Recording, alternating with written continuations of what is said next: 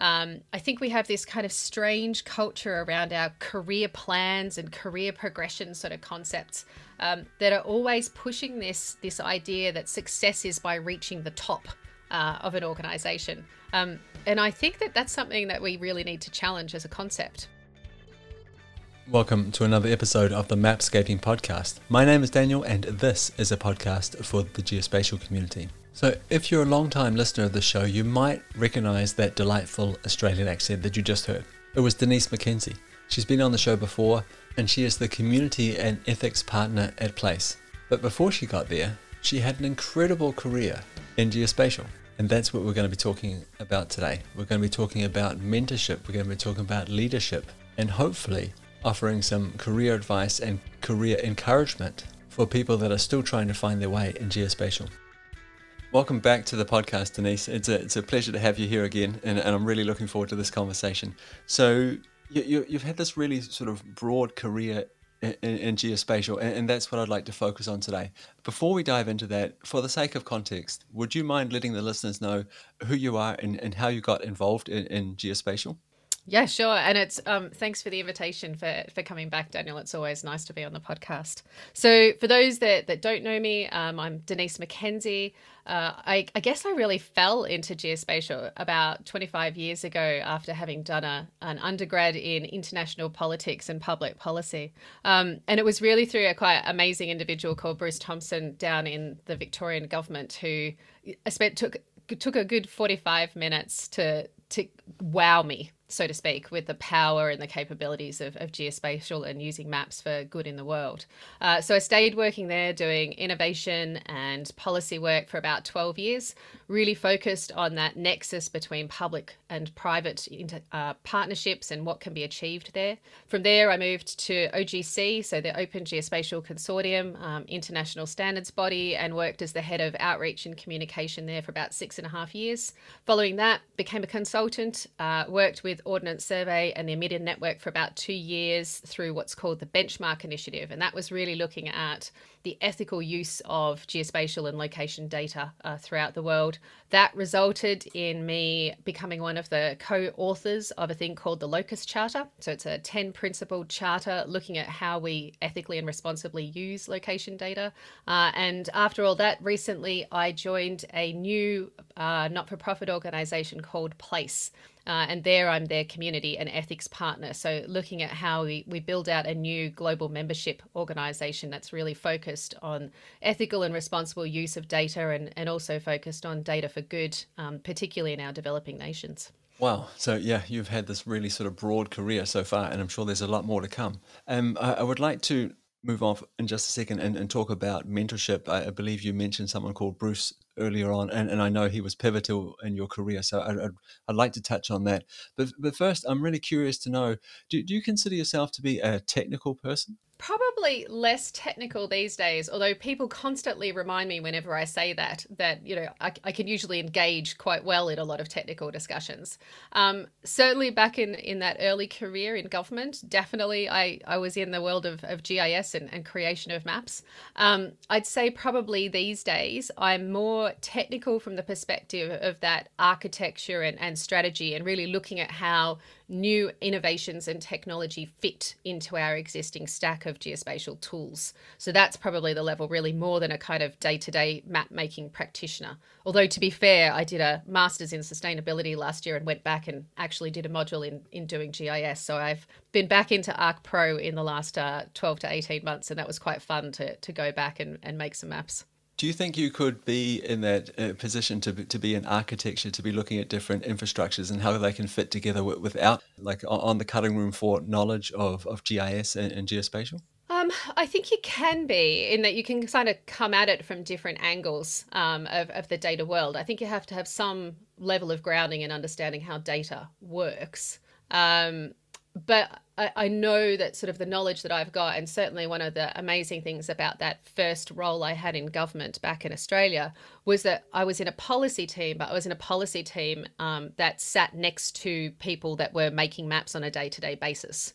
So we weren't sort of sitting, in our own little world, if you like, doing policy. We sat with people who were day-to-day building, collecting data, working with users, etc. And I know that a lot of my technical knowledge comes out of watching that day-to-day experience and those day-to-day challenges of data collection, of not getting the data you want, of having to clean it, and having to try and work out how to share it as well. So yeah, I guess the level of knowledge I've got is definitely a learned on the job level of knowledge, more than I guess it was ever done in an academic context. So the reason I'm asking you the questions is because I really want to highlight for listeners that it is possible to have an extremely successful career in this space without being a deep technical person, without being a programmer, a machine learning specialist, and it is possible to create a future for yourself. So I really appreciate you sort of walking us through that.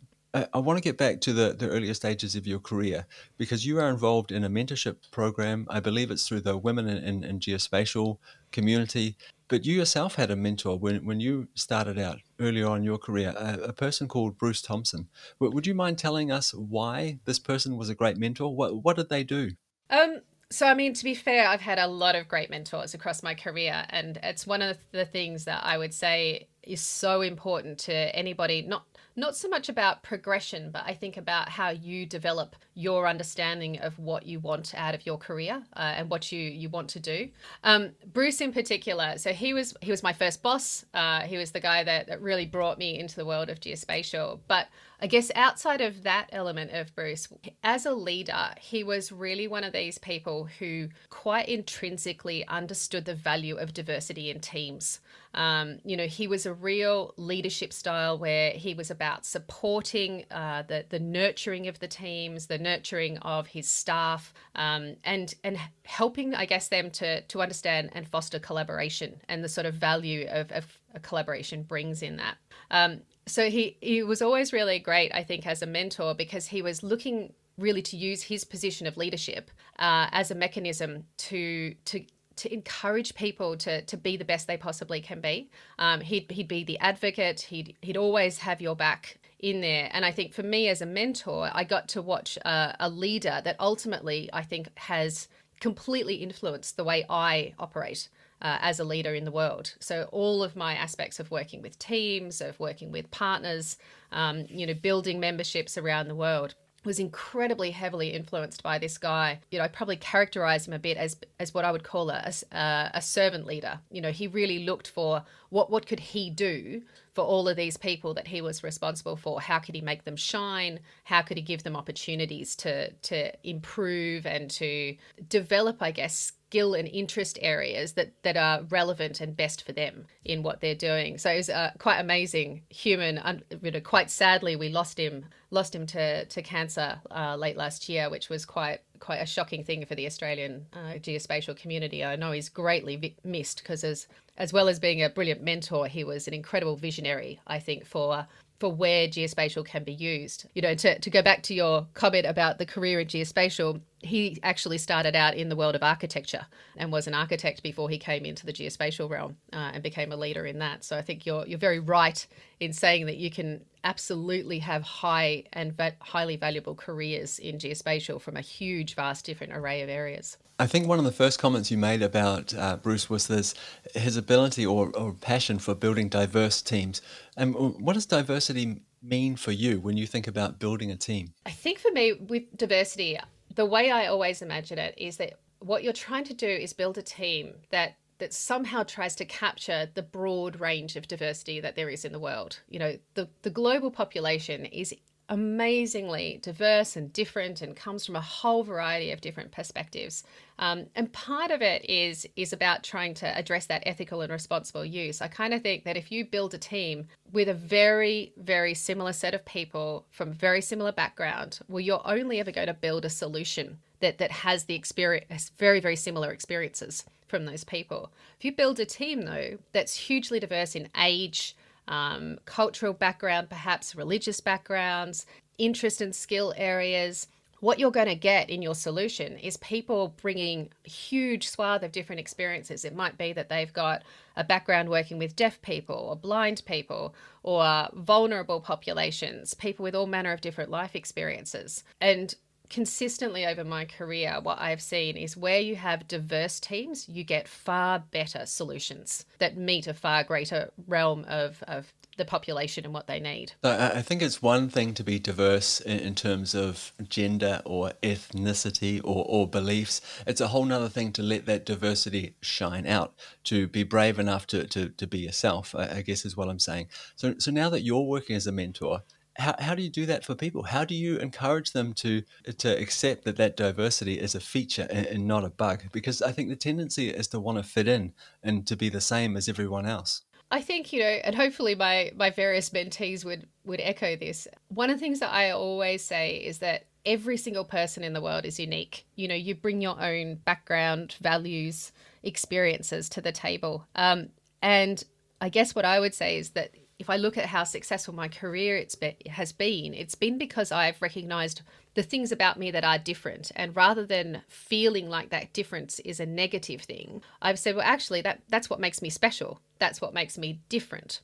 And so when I'm talking to my mentees, what I try and encourage them is to say with confidence, have the confidence to understand that you are special just because you are you, with your life experiences and with your people that you know and your network. And I said, and because you're unique, you are valuable, and what you've got to contribute is going to be valuable too, whether that's because you're from a different generation, whether it's because of the country background that you've got, it will always be valuable to the teams that you're working with. So it's an element of, I think, understanding your self-worth, trying to quieten that imposter syndrome component that sometimes rattles around in your head. When you sort of look around the room and you think, well, I don't look like these people, or I don't talk like these people. But instead of seeing that as a negative and thinking that you don't fit in, one of the things I encourage is to say, see that as a positive. Look at that as your unique value proposition and say, well, what can I do with that? How can I share that uniqueness that I've got? Have you always found it easy to be comfortable with that, to be comfortable with being different? No, not at all. It's always quite funny, actually, because people see me now and see my daughter, for example, who's a highly, highly social human, and make that comment of, apple doesn't fall far from the tree. But the truth is, actually, as a teen and as a kid, I was absolutely the one that hid in a corner and didn't want to socialize because I didn't feel like I fit in. I'd say that has been a learned art, and it has definitely been one that I've been able to overcome because of the mentors and support people I've had around me. So I do count myself incredibly lucky to have worked with people like Bruce Thompson. There was another manager there, Elizabeth Thomas, who I worked with for most of those 12 years as well. And they were just so good, I think, at amplifying people's uniqueness. And so I guess over that decade really had that opportunity to be supported myself, to get that confidence and to be pushed into situations like public speaking, which used to make me feel physically ill before I did it. Now I do it without even thinking. So I do know that you can learn that. And I do know that you can learn that confidence in there. But I think I do count myself lucky to have had the amazing people around me that have been encouraging. And so I guess as a mentor myself, is almost like feeling like you're paying it forward, if that makes sense. I've had this great experience and had these great people supporting me. Therefore, I feel, I guess, a bit of a responsibility to make sure that I try and offer that to others as well. Makes complete sense, the idea of paying it forward. Public speaking, how do you do that? Like, there's a lot of people, I think, that would really love to have a voice, but they're terrified, right? They are afraid. Maybe they don't know what they like to talk about. Maybe they've never tried it before. Maybe they're afraid that there are not enough. Maybe they're just afraid of being seen. What can we do to get better at this? How did I learn that? So honestly, by having people like Bruce say to me, you're going to go and do this. And I'd go, I'm going to go and do what? and instead of really fighting it, going, okay, well, actually I am going to go and try this. One of the things about public speaking that I would say is it's like riding a bike. It's frightening when you start doing it, and you feel all wobbly and you feel like you're going to fall down. And you probably will a couple of times. And I think you just have to recognize that that's part and parcel with doing that. You'll make mistakes, you'll walk off stage, you'll go, why did I say that way? And that's just part of it. What I would say, though, is that it is like riding a bike in that it does get easier the more you do it. So the more you practice, the more you will read faces in the audience and see how people respond to the way you talk about things. Really, what I would say is it's so valuable to watch how others speak that you enjoy, so spend time on things like TED Talks if you like that style. Spend time really looking, next time you watch someone give a public speech, make a note to yourself of what you liked and what you also thought they didn't do well, because it's just as important to work out what doesn't work as it is what does work.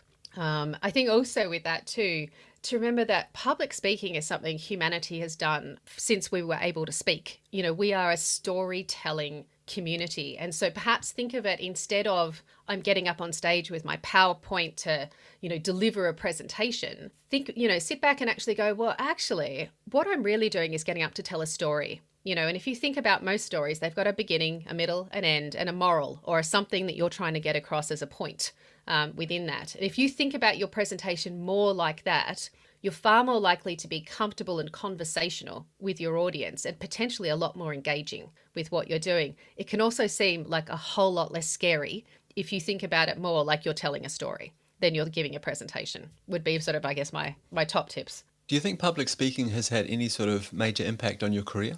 I guess in the type of career that I have, absolutely. I think in these days, there is particularly working at that international scale, you've got a globe to try and talk with. And so because of the technology we've got, so many of the presentations these days are recorded and so much more accessible to people around the world. So I think for, your individual brand, so to speak, public speaking has a huge impact on people knowing who you are, what you're capable of, and sort of, I guess, how to connect with you as well as a person. I think if you're an expert in a field too, I also think that public speaking gives people a way to see you as a person. And so there's an element, I think, and a role it plays in helping to build trust in leaders that are around the world. People will really look at how someone delivers a presentation, but you think having a conversation with someone, how someone speaks to you is an element and a way of creating trust between you, how much you trust that person based on what they're saying. First of all, let me say I completely agree with everything you said. It's it puts you on a hook in a different way. It's different from writing a blog. You are on display. You as a person are standing in front of other people and saying, here I am, this is what I think, and trying to communicate a message to them. And I think you're on the hook in a completely different way than you are when you write an article or when you post on social media. It's more intense, but I think because of that, I think the rewards are much greater as well. There's a lot of great things that come with public speaking, with having a voice, with showing this kind of leadership. But I think too, there's a lot of responsibilities that come with this as well. I have a few ideas about responsibilities that come with leadership, but I'd really like to hear what you think about that. I think you're right. I would agree with that completely. I think there's, that public speaking is about having a voice. Leadership is about having a voice too, and there's an awful lot of different styles of leadership. I think for me, responsibilities wise, my style is probably more a bit, I think of that of Bruce. I know that I'm only as good a leader as the team with which I'm working, or the group or the community or what have you that I'm trying to speak on behalf of. And I know responsibility wise, when it comes to geospatial now, that I often walk into situations, whether it's the UN or the World Bank or, World Economic Forum or somewhere like this. And actually what my responsibility is there is to be not just a representative for my organization, but actually I'm there responsibly as a representative of our whole geospatial profession. And so what I say in that and how I represent that is, quite, can be quite scary, but it is quite big responsibility, I think, for people who have a lot of those leadership roles to realize that you represent more than yourself. It might be just you that's in that room, but often you're representing a much bigger group of people that are outside, whether that's the work that they're doing, whether that's the belief system that they have, or the culture and background that they've got there too. So I think there's a great level of responsibility for you as a leader. I think also for me that leaders really have a great responsibility to not just represent that group of people well, but to also look at how they help them grow.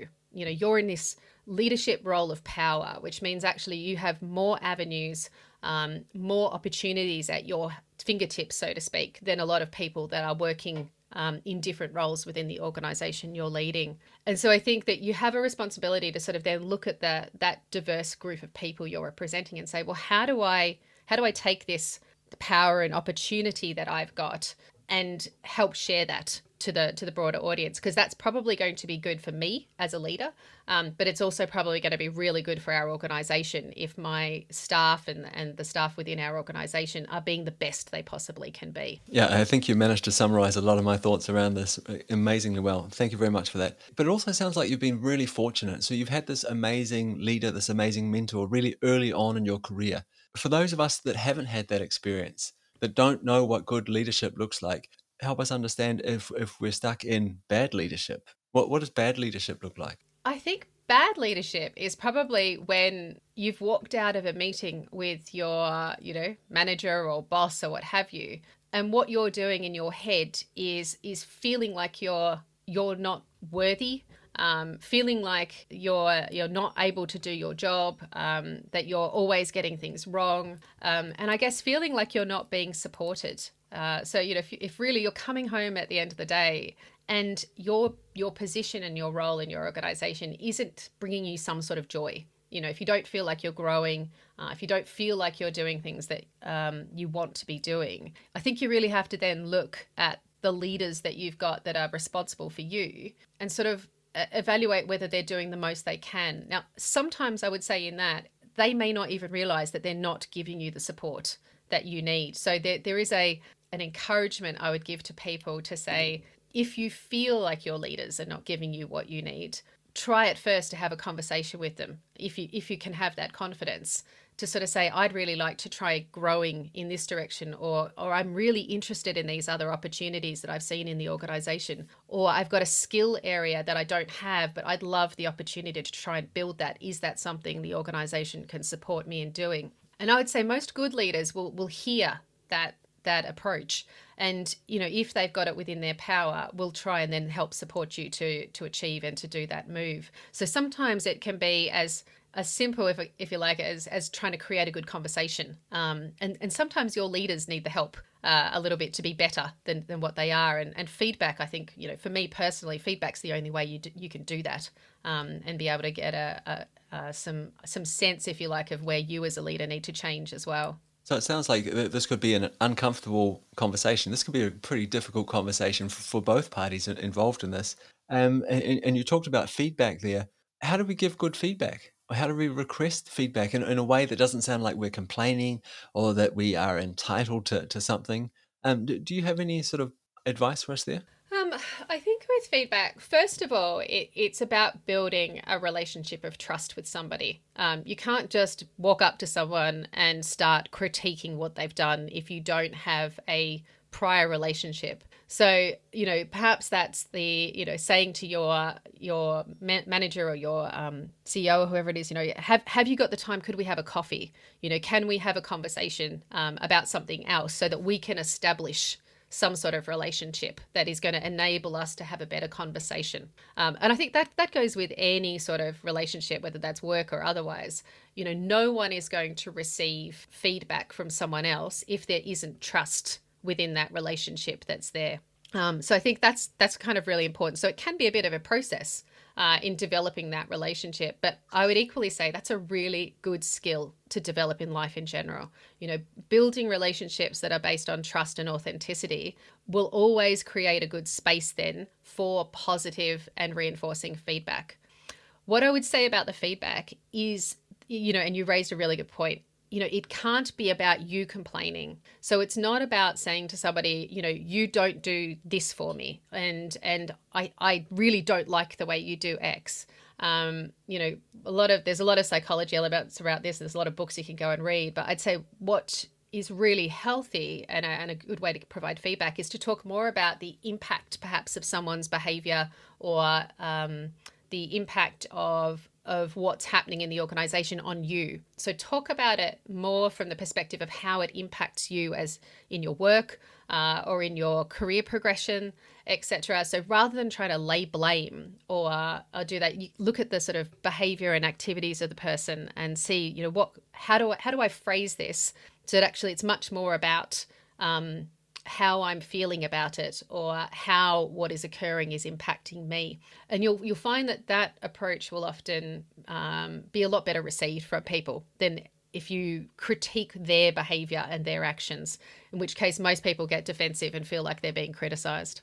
So, but by the time this is published, it'll be pretty close to International Women's Day. And I'm curious to hear, do you think you as a woman have faced different issues or any particular issues? Maybe that's a better way of saying it. When you think about your career, when you think about the career path that you've been on and these kind of leadership challenges that we're talking about? Yeah, absolutely. Where do I start on that one? I certainly, particularly in the early part of my career, I would land myself in, say, I could think of a particular conference that I walked into where I'd, put on a very nice red dress for the day, very professional looking, and walked into a room of 200 males, all in black suits. And there was me with blonde hair and a red dress and heels, looking like I stood out like a complete sore thumb. But it was a useful thing for me as a female. It was one of those, unique light bulb moments for me. I think for many women, they would have walked into that situation and immediately gone, oh my God, I feel out of place. But I had a great conversation with someone while I was at that conference who went, oh my God, so easy to find you because you look different to everybody else. And it was a helpful thing for me to realize that sometimes being the odd one out actually is a highly valuable thing. You become memorable, you become unique. And so one of the things I'd say to women, because I think in technology, that's still very common to be that one or two women there. Don't try and be one of the guys.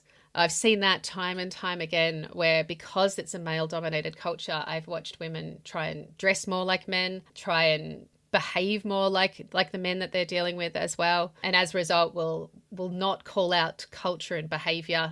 Sometimes the way they talk about jokes and so forth, and say sometimes gender type jokes, and you kind of don't call them out.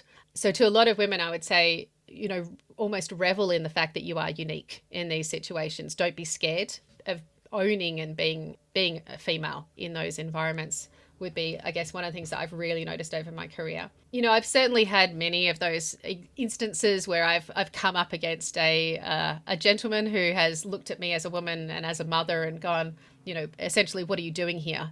I don't understand how a woman's in your role type of experience. I think probably one of the things that's perhaps shocked me a little bit more and I wasn't expecting was the occasional instance where you end up with other women, particularly women who've risen to high senior leadership roles. And I won't, it's not characteristic of all women in this role, but on occasion you do come across ones that are quite competitive with other women, more so than they are with men. And I think at times that's to the detriment of us achieving kind of better diversity and better equality in what we're doing out there. To me as a female, I kind of look at other women and I'm like, how do I amplify, elevate, support, and encourage? In my headspace, I can't even imagine the idea of competing with another woman. I kind of want to bond with them more and say, how do we work together? So I think that element of competition from some women I found quite a surprising and startling thing in my career that's there. I suspect it's probably built off, the fight that they've probably had to have to get to the roles that they're in, and that sort of challenge that being a woman can be at times. I think we're getting past that. But yeah, it was a kind of interesting thing to look back on my career and realize those moments where that's happened. So this is almost an uncomfortable situation for me and an uncomfortable conversation to have because as a white male, I feel like when we talk about diversity, I feel like I'm constantly part of the problem and never allowed to be part of the solution. But maybe you can give me some advice here. What would you say to someone like me? How can I be part of the solution when we think about diversity and inclusion in geospatial? I'm so glad you raised that. It's probably one of the things that drives me the most mad these days. I'm without doubt a feminist and I'm all for equal opportunity, but it's that word equal, I think, that at times we're beginning to sometimes not see. And for me, if we've got sections of our populations, and I specifically think that sort of white male part is experiencing this, we've almost tipped the balance too far at times. And if you're feeling like you can't be in the conversation, and I know a lot of colleagues that fit that bill that feel the same, then we've missed something here, because that's not what this should be about. What we need to do is get to a point where we have a much more inclusive dialogue. We're simply embracing of difference. And we see that as a valuable thing to have. You know, we're embracing of the fact that people have different perspectives and different ways of being, and we're not judging all the time. What I would say to a lot of men is, firstly, I'm so sorry that you feel like that. It's really not something that I would ever want to see happen. What I think is really important for people that feel like that is to look at, you know, even if it's just your interpersonal relationships and how you talk with other people, or what actions you can take within your workplace. Look at the simple things. Even if you don't feel like you can have an entry point into the bigger conversation at this point, there are lots of small things. You know, being careful of the language that you use, learning a bit more when you're writing a job description and try to put that together about what diverse language is, and inclusive language is. And I would say familiarize yourself with the tools that there are out there these days that are around diversity and equity and inclusion, so that you can see those pitfalls that people fall into. You know, language-wise in particular, we've got a whole bunch of cultural references that we use that are still very gender stereotyping. And if you simply can just recognize when you use them, you know, like often we'll see, you know, little girls be described as bossy, whereas same little boy exhibiting same behaviors would be described as a leader. And I think just being able to recognize when those things occur, and when you're using language that's just so simply been culturally there, and going, oh, okay, I'm not going to phrase it like that. You know, I'm not going to deal with it like that. And I think, to me, that's a really good first step, because everybody should be doing that. You know, not just white men. That's something everybody should be looking at doing, and being inclusive. What I would also say is, if you're particularly someone that's in a leadership role, you have that same responsibility I do in a leadership role. You know, what can I do that's going to help amplify not just women, but everybody? How do I cultivate diversity in the teams that I'm working with? How do I help create open and inclusive culture in what we're doing, and help to demonstrate that there's value in doing that? You know, talking about Bruce Thompson as a leader, you know, he was a white male. But my goodness, in the office that we were in, we had women, men, old people, younger people, people from different ethnic backgrounds. You know, our office was built off so many different cultures. And he didn't make a point of it. He just lived it as a role model in that diversity and inclusion. So I think I think it's sometimes really is challenging to get engaged at that big macro conversation level. I think there are small things and perhaps closer, more personal things that you can look at that help us move in the right direction. Thank you very much for that. I really appreciate your insights on that topic. So you talked a lot about leaders there, that they have a clear responsibility here, but I think we all have a clear responsibility to make things better in general, to look at things that are broken instead of walking past them, to pick them up and try and fix them. I think that's our responsibility. Would you have any specific advice to young professionals, young female professionals especially, in terms of their career, in terms of if they're looking to move into leadership roles? What should they be thinking about today, now? I would say watch the leaders around you, you know, and evaluate in your head what you like and what you don't like. You know, for you, how to watch how leaders behave, watch how they talk, and really sit back and go, how does this make me feel? Does this help me? Am I inspired by what they say? What would I emulate if I was going to be a leader in this space? Because I think that role modeling element is really important, and it helps you to kind of pick out bits and behaviors that you do and don't like about being a leader. So it will help inform you as to what sort of a leader you want to be. What I guess I would say to young women, but I think to anybody really in the early stages of your profession, is once you've kind of got a bit of a sense in your head of a leader that you like the look of, go have a chat with them and see if they can be a mentor. You know, see if they're willing to have a coffee with you. Ask them how they got to that role. What was it around them that helped build them into the leader that they are? And you'll probably find some incredible insights about sort of twists and turns and experiences that they've had over the course of time. And I know these days, you know, a lot of leaders really good leaders that I work with are often very, very open to having that half an hour cup of coffee or, you know, chat over Zoom. Certainly I, you know, probably have about 2 conversations a week with young people from around the world who just ping me on LinkedIn or are introduced to me by somebody else, and they're like, you know, they just want an opportunity to talk to somebody who's been through some of those steps. You know, but don't be afraid in your head to critique, and certainly don't, I guess, hero worship people and not look for their flaws too. We're all human, so no leader is perfect. And whatever sort of leader you will be your style of leadership too. So I think, don't be afraid to just be you. And to develop leadership your own way. So speaking of mentors, of role models, is there anyone out there today where you can point to and say, "What, this is leadership. I think they are doing leadership in a fantastic way. This is worth copying." Wow, that's a hard one. There's a lot of them doing a whole variety of different things that are out there.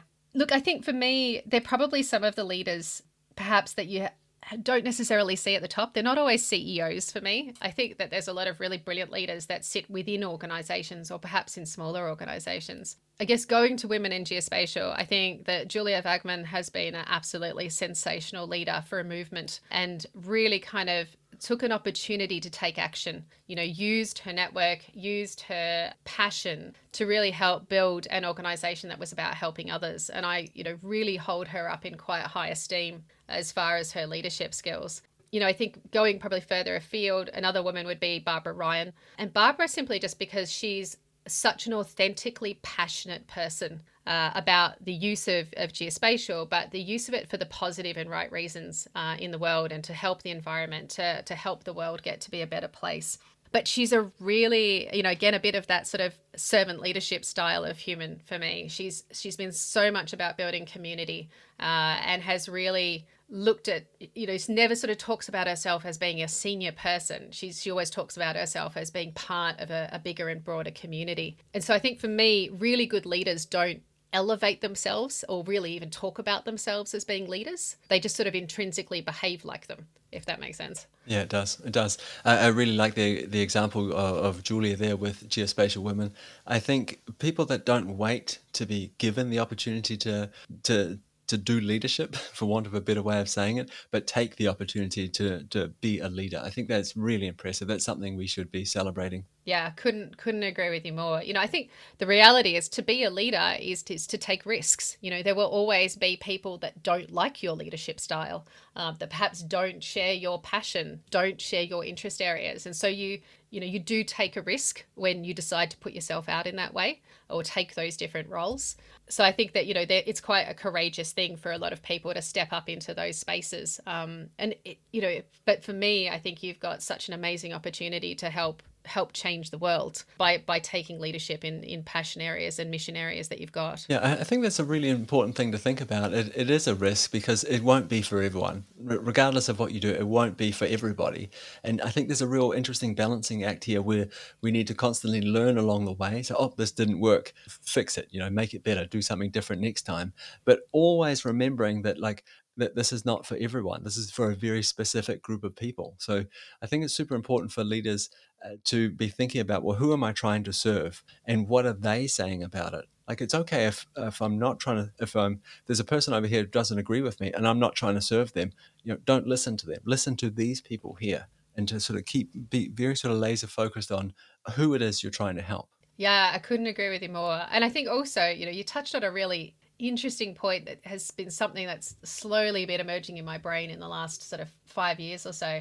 And that's that, leadership isn't for everybody. And actually that's perfectly fine. I think we have this kind of strange culture around our career plans and career progression sort of concepts that are always pushing this idea that success is by reaching the top of an organization.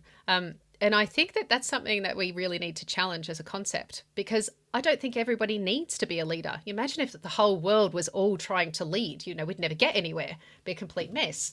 And I think that when we look at our careers and, some advice I guess I'd give to young people is don't get caught up in that hype that the only way you're going to be successful is if one day you're the CEO. If you really want to be at that level and that's something that is going to bring you fulfillment, by all means, chase that dream. But if that idea actually scares the daylights out of you and what you instead love is to be the really good technical person that's deeply in depth into your particular domain area and creates brilliant maps and brilliant solutions, if that brings you passion, incites your passion and brings you joy, pursue that and see that as your success metric instead of going after those roles. So I think we put a bit too much stock at times in the titles that we associate with the idea of leadership. And I think sometimes that's to some people's detriment. And I think they end up giving up things that they're really passionate about and perhaps really skilled at, because there's this sort of strange expectation we have that success is about being at the top. Yeah, I completely agree with that. I think though, when I think about leadership, I'm less likely to think about leadership in terms of that traditional understanding in an organization where someone gives you a title and says, please do this job here. You are now a leader. I think of leadership that happens at every level of the organization, where people are trying new things, where they're voicing their opinions, where they're having ideas, where they're seeing opportunities to fix things and make things better. For me, that's all leadership, because it requires that you see something, you have an idea, and you act upon it. And for me, that's a style of leadership. And I really hope that people understand that is an option, I guess. So I'm not pushing leadership as such, as saying this is the only metric for success, but I'm a strong advocate for people doing leadership. Yeah, absolutely. Absolutely. And I love that description, Daniel. I think that for me, that's also what I see as leadership too. I'm not sure that perception of leadership is necessarily shared by a huge number of others. So I think that there is some work we need to do as a society to sort of embrace that idea of leadership more. And I think if we can do that, hopefully that does encourage more people to raise their voices and to offer themselves in leadership, and to take those actions. Well, we'll just have to continue making podcasts like this, and maybe the message will sink in. I like your thinking. Hey, Denise, thank you very much for being here with me today. Always enjoy talking with you. There'll be people listening to this and they're going, wow, that woman is incredible. How can I reach out to her? How can I connect with her?